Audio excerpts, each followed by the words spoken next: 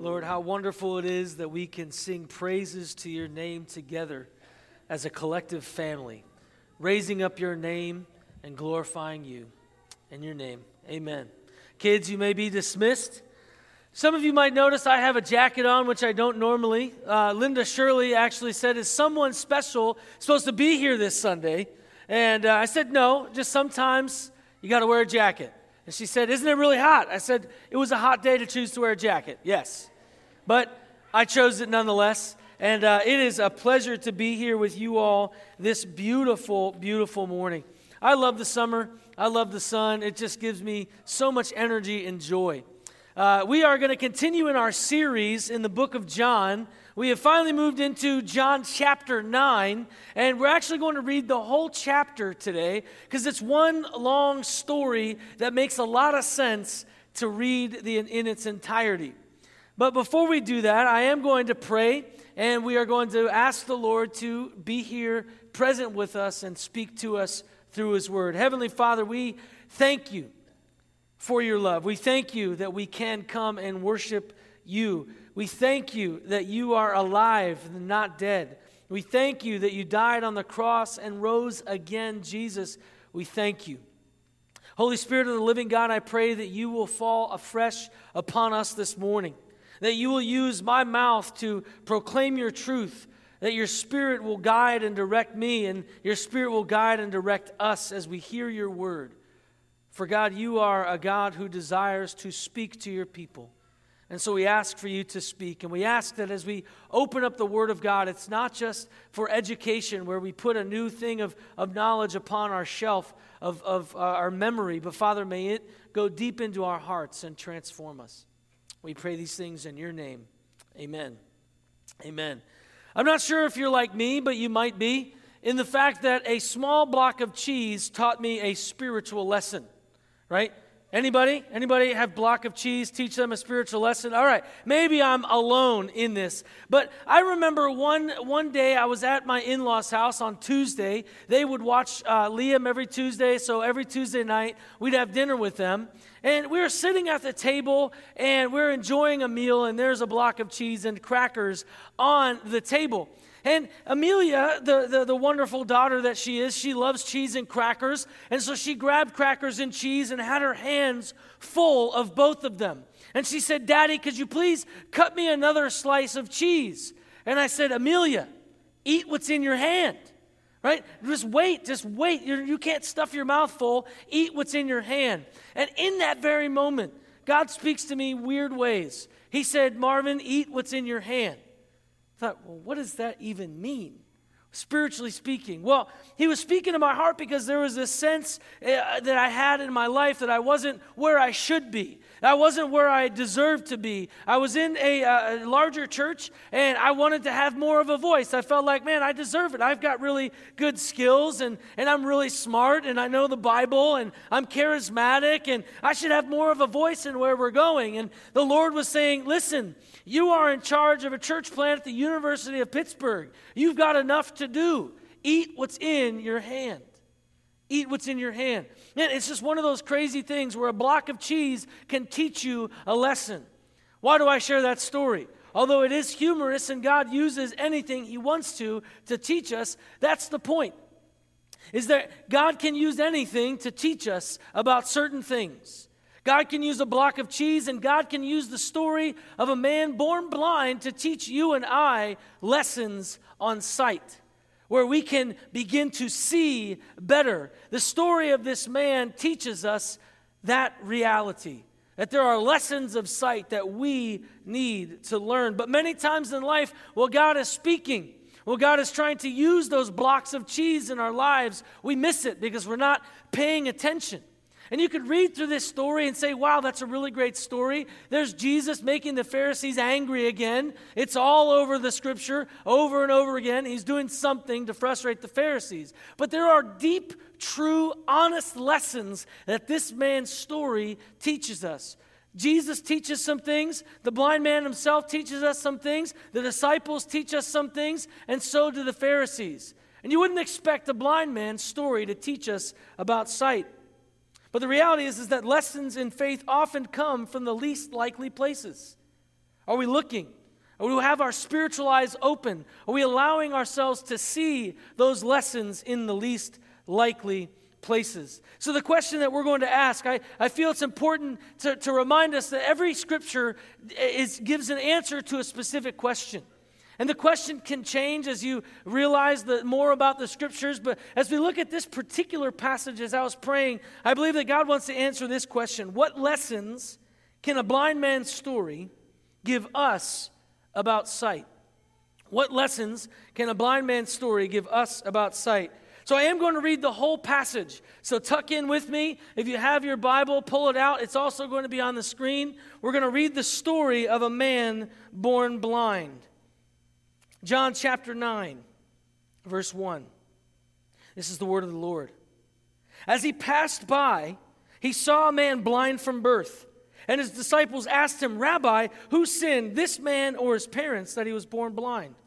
And Jesus answered, it was not that this man sinned or his parents, but that the work of God might be displayed in him. We must work the works of him who sent me while it is day. Night is coming when no one can work. As long as I am in the world, I am the light of the world. Having said these things, he spit on the ground and made mud with the saliva. Then he anointed the man's eyes with the mud and said to him, go, wash in the pool of Siloam, which means sent. So he went and washed and came back seeing. The neighbors and those who had seen him before as a beggar were saying, is this not the man who used to sit and beg? Some said, it is he. Others said, no, but he is like him. But he kept saying, I am the man. So they said to him, then how were your eyes open? He answered, the man called Jesus made mud and anointed my eyes and said to me, go to Siloam and wash. So I went and washed and received my sight. They said to him, where is he? He said, I don't know. They brought to the Pharisees the man who had formerly been blind. Now it was the Sabbath day when Jesus made the mud and opened his eyes. So the Pharisees again asked him how he had received his sight. And he said to them, he put mud on my eyes, and I washed, and I see. Some of the Pharisees said, this man is not from God, for he does not keep the Sabbath. But others said, how can a man who is a sinner do such things? And there was a division among them. So they said again to the blind man, what do you say about him, since he has opened your eyes? He said, he's a prophet. The Jews did not believe that he had been blind and had received his sight, until they called the parents of the man who had received his sight, and asked them, is this your son who you say was born blind? How then does he now see? His parents answered, we know that this is our son and that he was born blind, but how he now sees we do not know, nor do we know who opened his eyes. Ask him, he's of age. He will speak for himself.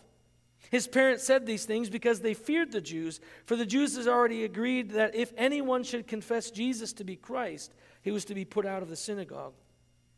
Therefore his parents said, he is of age, ask him.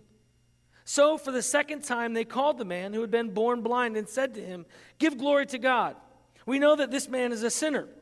He answered, whether he is a sinner, I do not know. One thing I do know, that though I was blind, now I see. They said to him, what did he do to you? How did he open your eyes? He answered them, I told you already, and you would not listen. Why do you want to hear it again? Do you also want to become his disciples? That's a funny part of the story. And they reviled him, saying, you are his disciple, but we are disciples of Moses. We know that God has spoken to Moses, but as for this man, we do not know where he comes from. The man answered, why, this is an amazing thing. You do not know where he comes from, and yet he opened my eyes. We know that God does not listen to sinners, but if anyone is a worshiper of God and does his will, God listens to him. Never since the world began has it been heard that anyone opened the eyes of a man born blind. If this man were not from God, he could do nothing.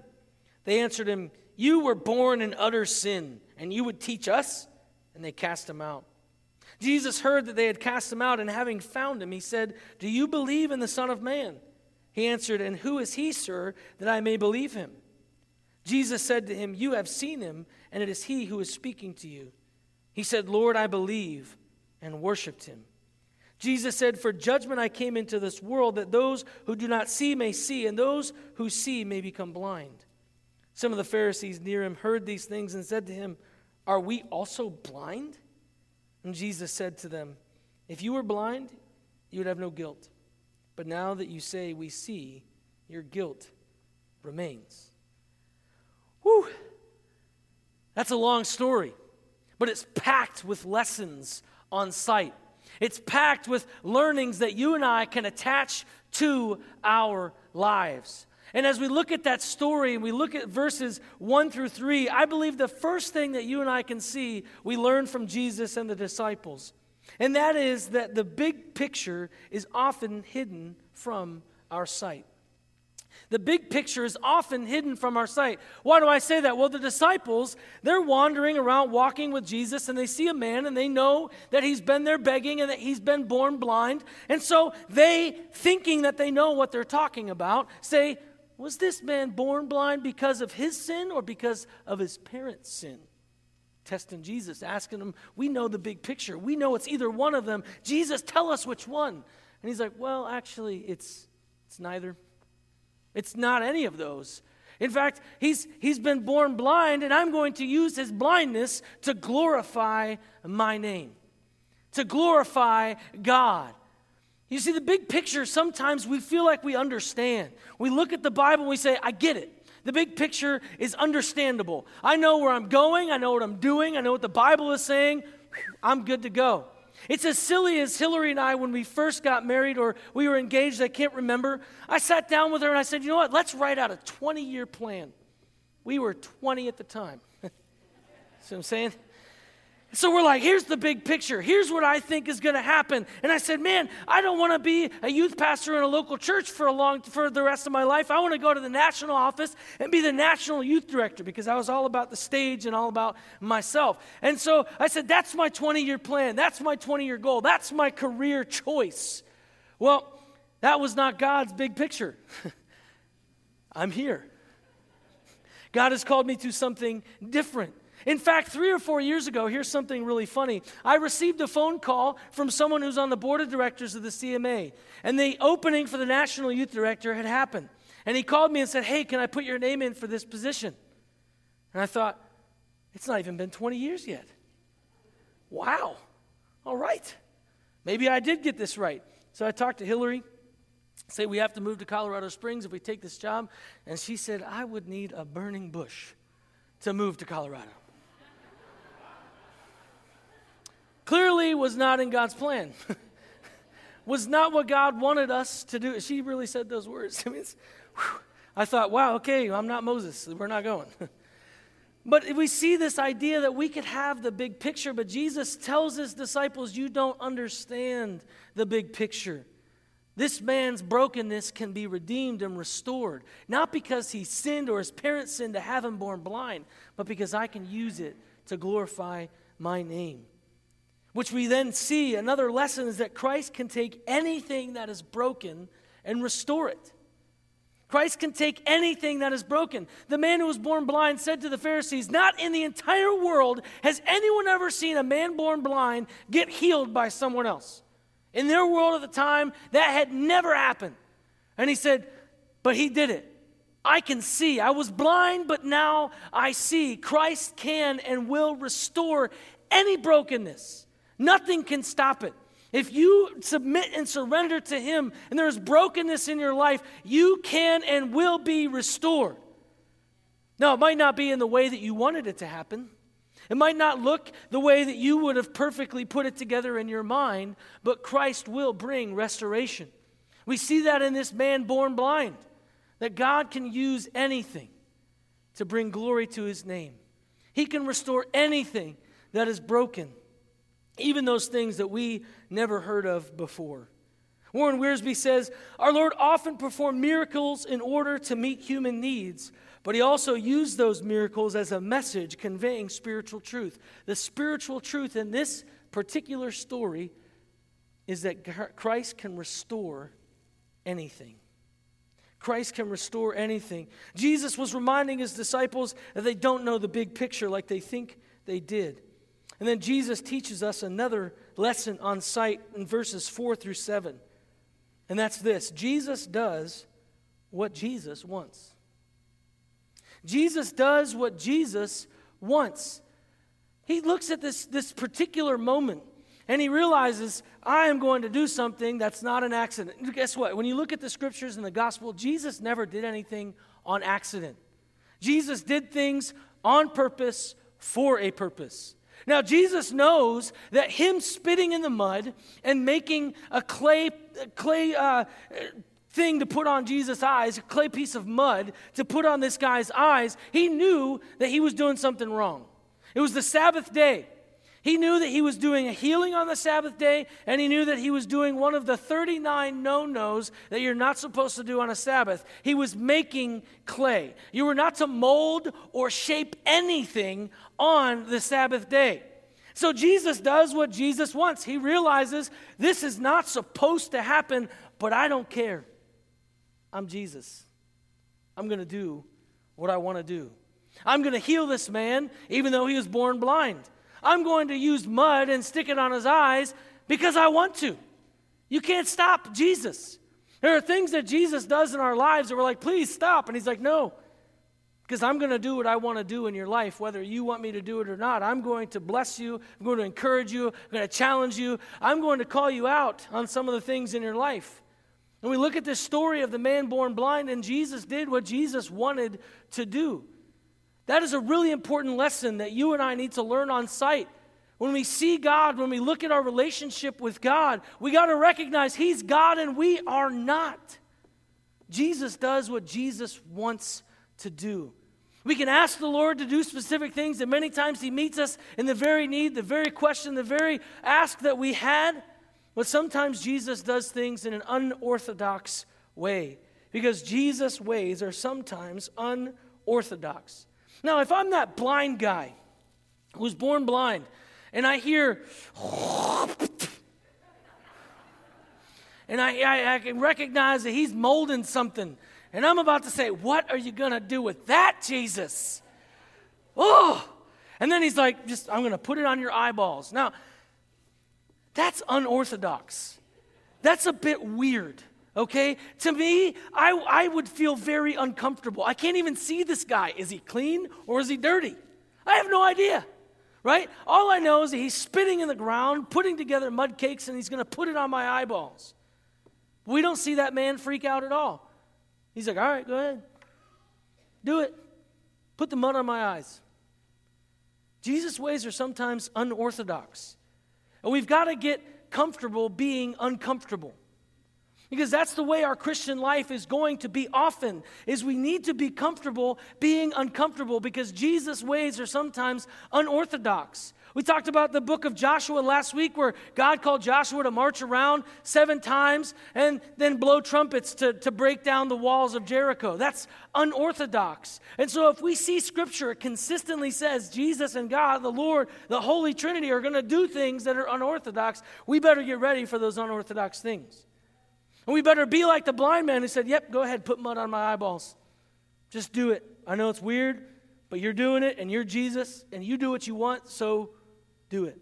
What if that man would have said, no, that's disgusting, please, you're nasty. Why are you doing that, putting your spit mud on my eyes?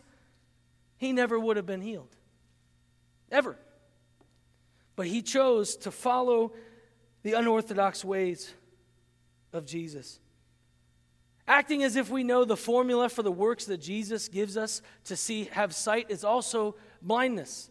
Because we can have an idea of a formula. The reason why Jesus in the Gospels healed blind people completely different ways is because he's saying there is no formula. It's all about me. It's all about trust. I'm going to do what I want to do, and it's going to seem unorthodox to you. Don't try and formularize Jesus because he's not built into a formula.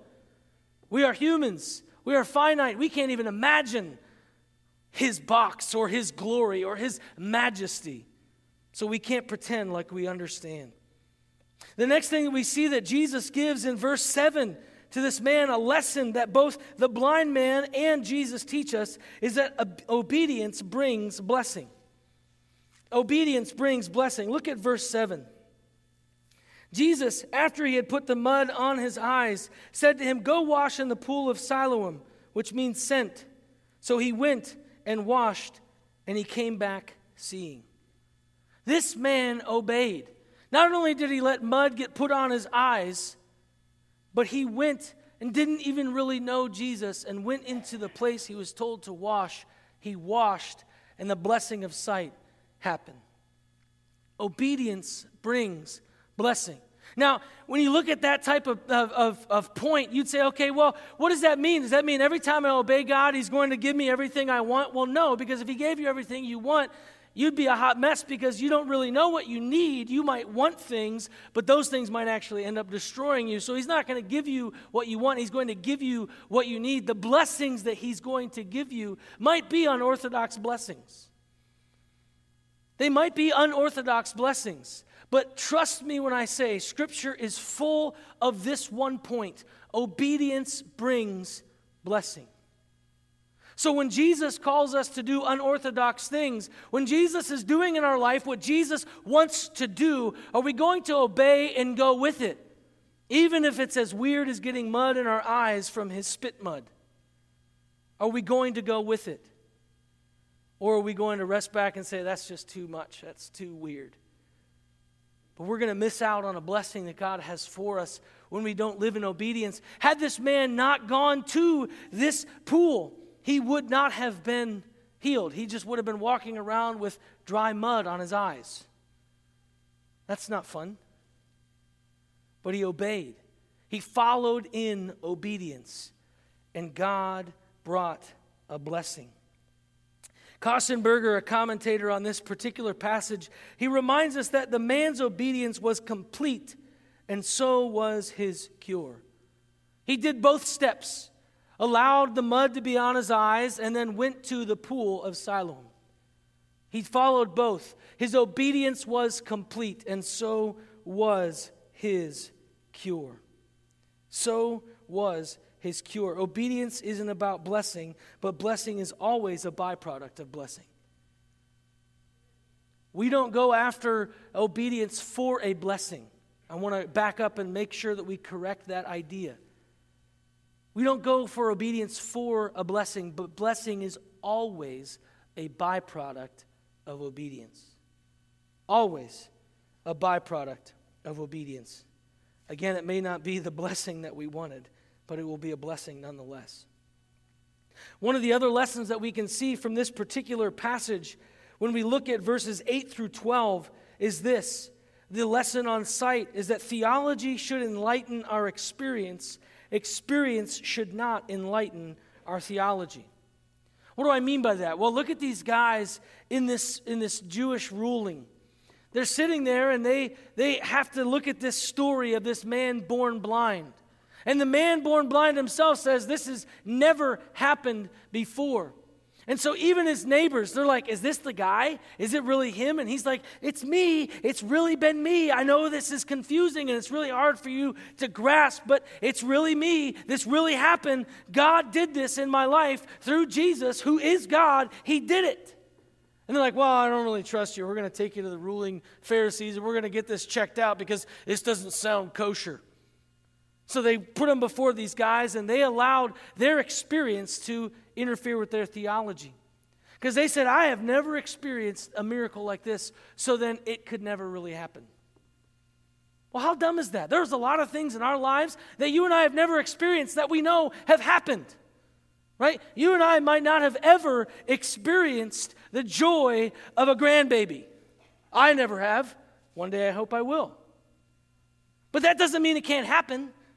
But when we look at the scriptures and we look at theology, we say, well, because I've never seen it happen, then it really can't be true. But if the Bible says it's going to happen, and it can happen, and it will happen, we need to believe that and not our experience.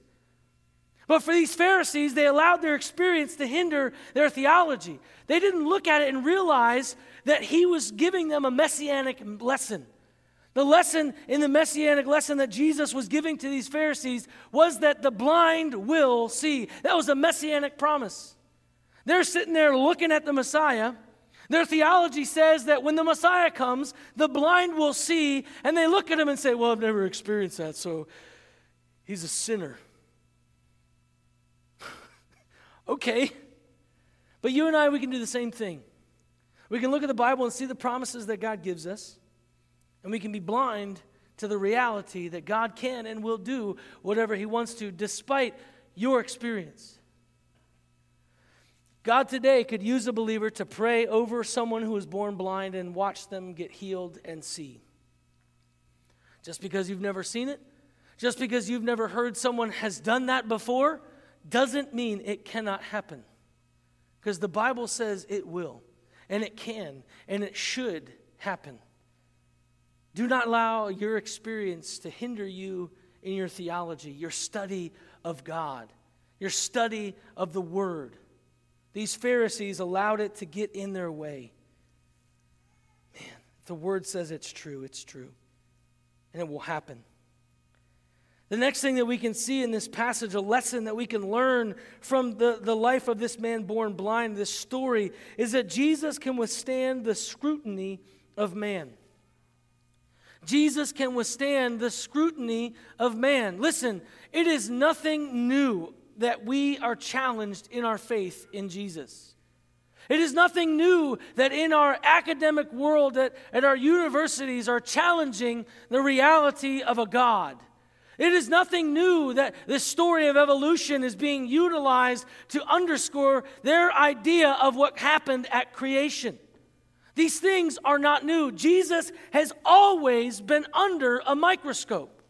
Always. And every time when you look super close and you scrutinize Jesus, he always comes out on top. Always comes out on top. These guys did this crazy, serious, this whole investigation. Well, is this really the man? Okay, it's the man. But was he really born blind? Even though we saw him as a beggar, we know his life. Did it really happen? Let's ask his parents. And they drag the parents in and they say, is this your son? Yeah, you know it's my son. Was he really born blind? Yeah, he was. Well, then who did it? We have no idea. All we know is that he can see. Go talk to him yourself. You see, they were afraid that had they said, they knew it was Jesus, by the way. But they were afraid that if they said it was Jesus, they'd be kicked out of the synagogue. They'd lose all of their community. But if you look at the whole story, all of the scrutiny that Jesus was under, he came out on top. I had college students at the University of Pittsburgh. One student, every class that she was in history of Christianity at the University of Pittsburgh. And the person who was teaching history of Christianity was, you guessed it, an atheist. Okay, that makes a lot of sense. So every class, it was on a Tuesday and Thursday, she would say, can we please have coffee? Because I don't even realize what this person is saying. I'm confused about Jesus now. I have no idea if he actually did some of these things. Can we please talk? And I would share with her the truth of the gospel. And what we realize, and what we need to realize as believers, is that all of the arguments against Jesus are simply straw men. What do I mean by that? That's a military term. Straw men. There was a war that had happened, and there was a group of guys, maybe about 25 to 50 men, on a hill. And there was about 300 people below the hill. And they said, man, you know what? We're going to get destroyed. We've got to act quick. We've got to figure out something to make ourselves look like we have more people than we do. Well, they had extra uniforms. Who knows why they had extra uniforms, but they did. And so they built straw men on the hill so that when these 300 men came marching, they saw like 400 of these straw men, and they said, well, we can't win. We got to back out. There's only like 25, 50 men on the hill. You see, what the reality is that the enemy knows how to build really good straw men so that when we who believe in Jesus go up to this mountain and we see all these arguments against him, we say, maybe I should back down. Maybe they're right. But if you were to go close, if you were to really inspect what people are saying and the refuting of Jesus, you could go close and see, I could tip that little thing over. You see, Jesus can handle the scrutiny. Jesus wasn't saying, don't investigate this man. He was saying, please investigate the man. Find out that I really am the Messiah. But even when they found out he really was the Messiah, they didn't believe it. And that's why he calls them blind at the very end of this passage. And they get a little bit upset. What do you mean we're blind? I can see fine. They're like, well, you think you can. That's why you're blind. This story teaches us lesson after lesson after lesson on sight. Do not be afraid of the world's attack upon Jesus. Jesus isn't afraid. Jesus is not afraid when people demand that they need an answer to have him prove himself. He's not scared. But for some reason, we as believers are. Jesus and this man born blind, they were not scared of the scrutiny that Jesus was receiving. Jesus was not afraid. Now, one of the beautiful things about this passage that I really love is when they interview the man again, and you all laughed at this particular passage, when he says, oh, you guys keep asking me these questions. You want to be his disciples too? Now, if you go back to the Greek, he wasn't making a joke. He was serious. He was like, oh man, you brought me back again because you really want to follow him. And then they're like, you're a follower of him? We follow Moses. Get out of here. You were born in sin.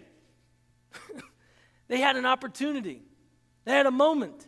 As they saw this man's life, the testimony that he brought, they could have switched their idea and mind and gone after the truth of the Messiah. They could have seen that he was the Messiah, but they chose blindness over sight. This man's testimony was powerful. And your testimony has power. Your testimony has power. It's another lesson on sight that we can realize. When we talk about straw men in the world that try to show that Jesus is not God, that Jesus is not really king, that Jesus is not really real the way that he said he was, that he didn't really raise from the dead, man, your testimony can prove otherwise. Because if you're a follower of Jesus Christ and you have experienced the resurrected life from going from death to life, your story has power. Now, the enemy doesn't want you to speak your story. He doesn't want you to share your testimony. Some people I've said, when I ask them their testimony, they say, well, it's not really that powerful. I wasn't a drug addict. I didn't have all these problems. I'm like, but your story is powerful because you never did those things. Everyone around you was doing them, but because of Jesus in your life, you were able to say no. You have no idea how many train wrecks that testimony, that story saved you from. Had you not made that choice early on in life to follow after Jesus, you might have been. But God. But God. And there are those moments of complete transformation where you know, man, I could have never said no to that. I could have never walked this path unless Jesus saved me. This man stood up and he gave his testimony. They asked him 3 times, how did this happen? How did he do it? And he shared with them and he said, if he's a sinner, I have no idea. But what I do know is I was blind, but now I see. I was blind, but now I see. And then he got up like he was a preacher all of a sudden and started saying, and how can a sinner heal someone? You guys know that's not real. Oh, you're going to teach us something, boy? We're the geniuses of the law. How dare you? You must be a sinner because we're right and you're wrong. Man, that's crazy talk. But that's exactly what had happened. But his testimony had power because if you notice, there was division among the people. The rulers, there was division because his story was powerful. His story was convicting and it was convincing. Your story has power. Utilize your testimony. Kostenberger reminds us that given the importance of witness in this gospel, this may be an instance of the evangelist instructing his readers that a person of committed faith ought to bear personal witness. We talked about this early on in the book of John when we looked at the story of John the Baptist. John the Baptist was a witness of Jesus who was going to come. And there was a challenge to us to be witnesses of what Jesus has done in our lives. My challenge remains. Live your testimony. Speak your testimony. Next week, we're going to hear all kinds of testimonies from our high school students who I know God has changed their life at the Life Conference. Talk to those students, ask them their story, ask them what God did, and be encouraged by their testimony. Be encouraged by their boldness in sharing their story to then be convinced that you need to share your story. This man was not afraid. He knew, if you look at the passage, That his parents knew that if they claimed that Christ was real, they would be kicked out of the synagogue and lose their community. This man didn't care. He knew that too. They asked him, who do you think he is? Oh, he's a prophet. Yep, he's the Christ. He's the one. You guys are just dumb enough to not see it. But I know he's the one. And that's why they got enraged and they kicked him out. The final point on lessons that we can learn when it comes to this blind man's story about sight is a pretty easy one to understand. It almost is nonsensical to utilize it, but it's important for us to remember. The closer we get to Jesus, the better we will see him. Now you're like, well, of course, that makes sense. When you walk closer to something, you can see it a little bit clearer. Nice point, Pastor. But there is a point in watching this guy's life. Because when he was first asked who this man was, he said, his name's Jesus, a man named Jesus. But as he was scrutinized and as he shared his story, as he walked on, the closer he got to the reality of who Jesus was, his heart was quickening within him as he shared his story. When they asked him, who is he? He said, a prophet. And then when Jesus met him after he had gotten kicked out, Jesus knew he got kicked out. So he said, I'm going to go and spend time with this guy, and I'm going to ask him if he believes in me. And when he talked to the man born blind, after he had received his sight, after he was scrutinized, after he shared his story, he said, yeah, you're the Lord. I'm convinced. The closer he came, the better he saw. And one of the things that happens in the book of John is there is a repetitive, constant conversation that John is seeking to bring to us as believers, and that is this: come closer to the King because he is God.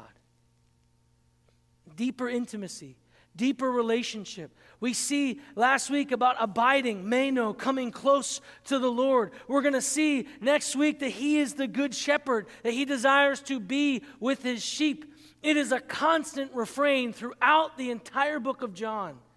Intimacy with Jesus will transform your life.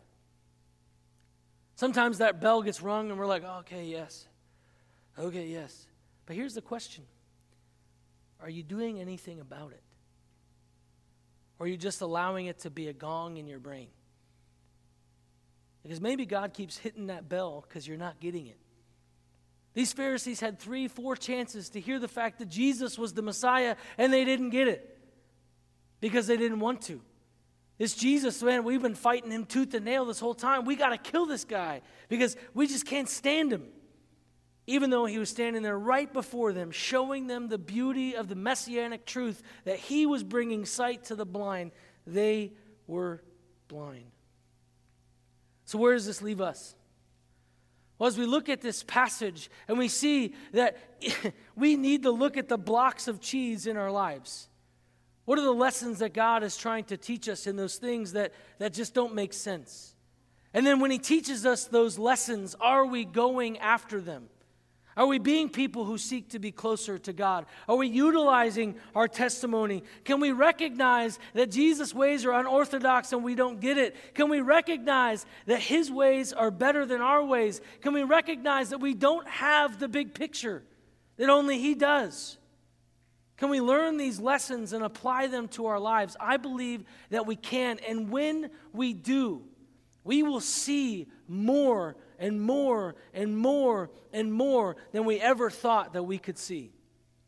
Our experience will begin to match our theology because as we trust in this book, as we trust in the promises that he gives us,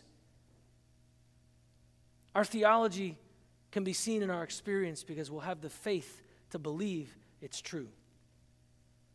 Learn these lessons of sight. Live these lessons of sight.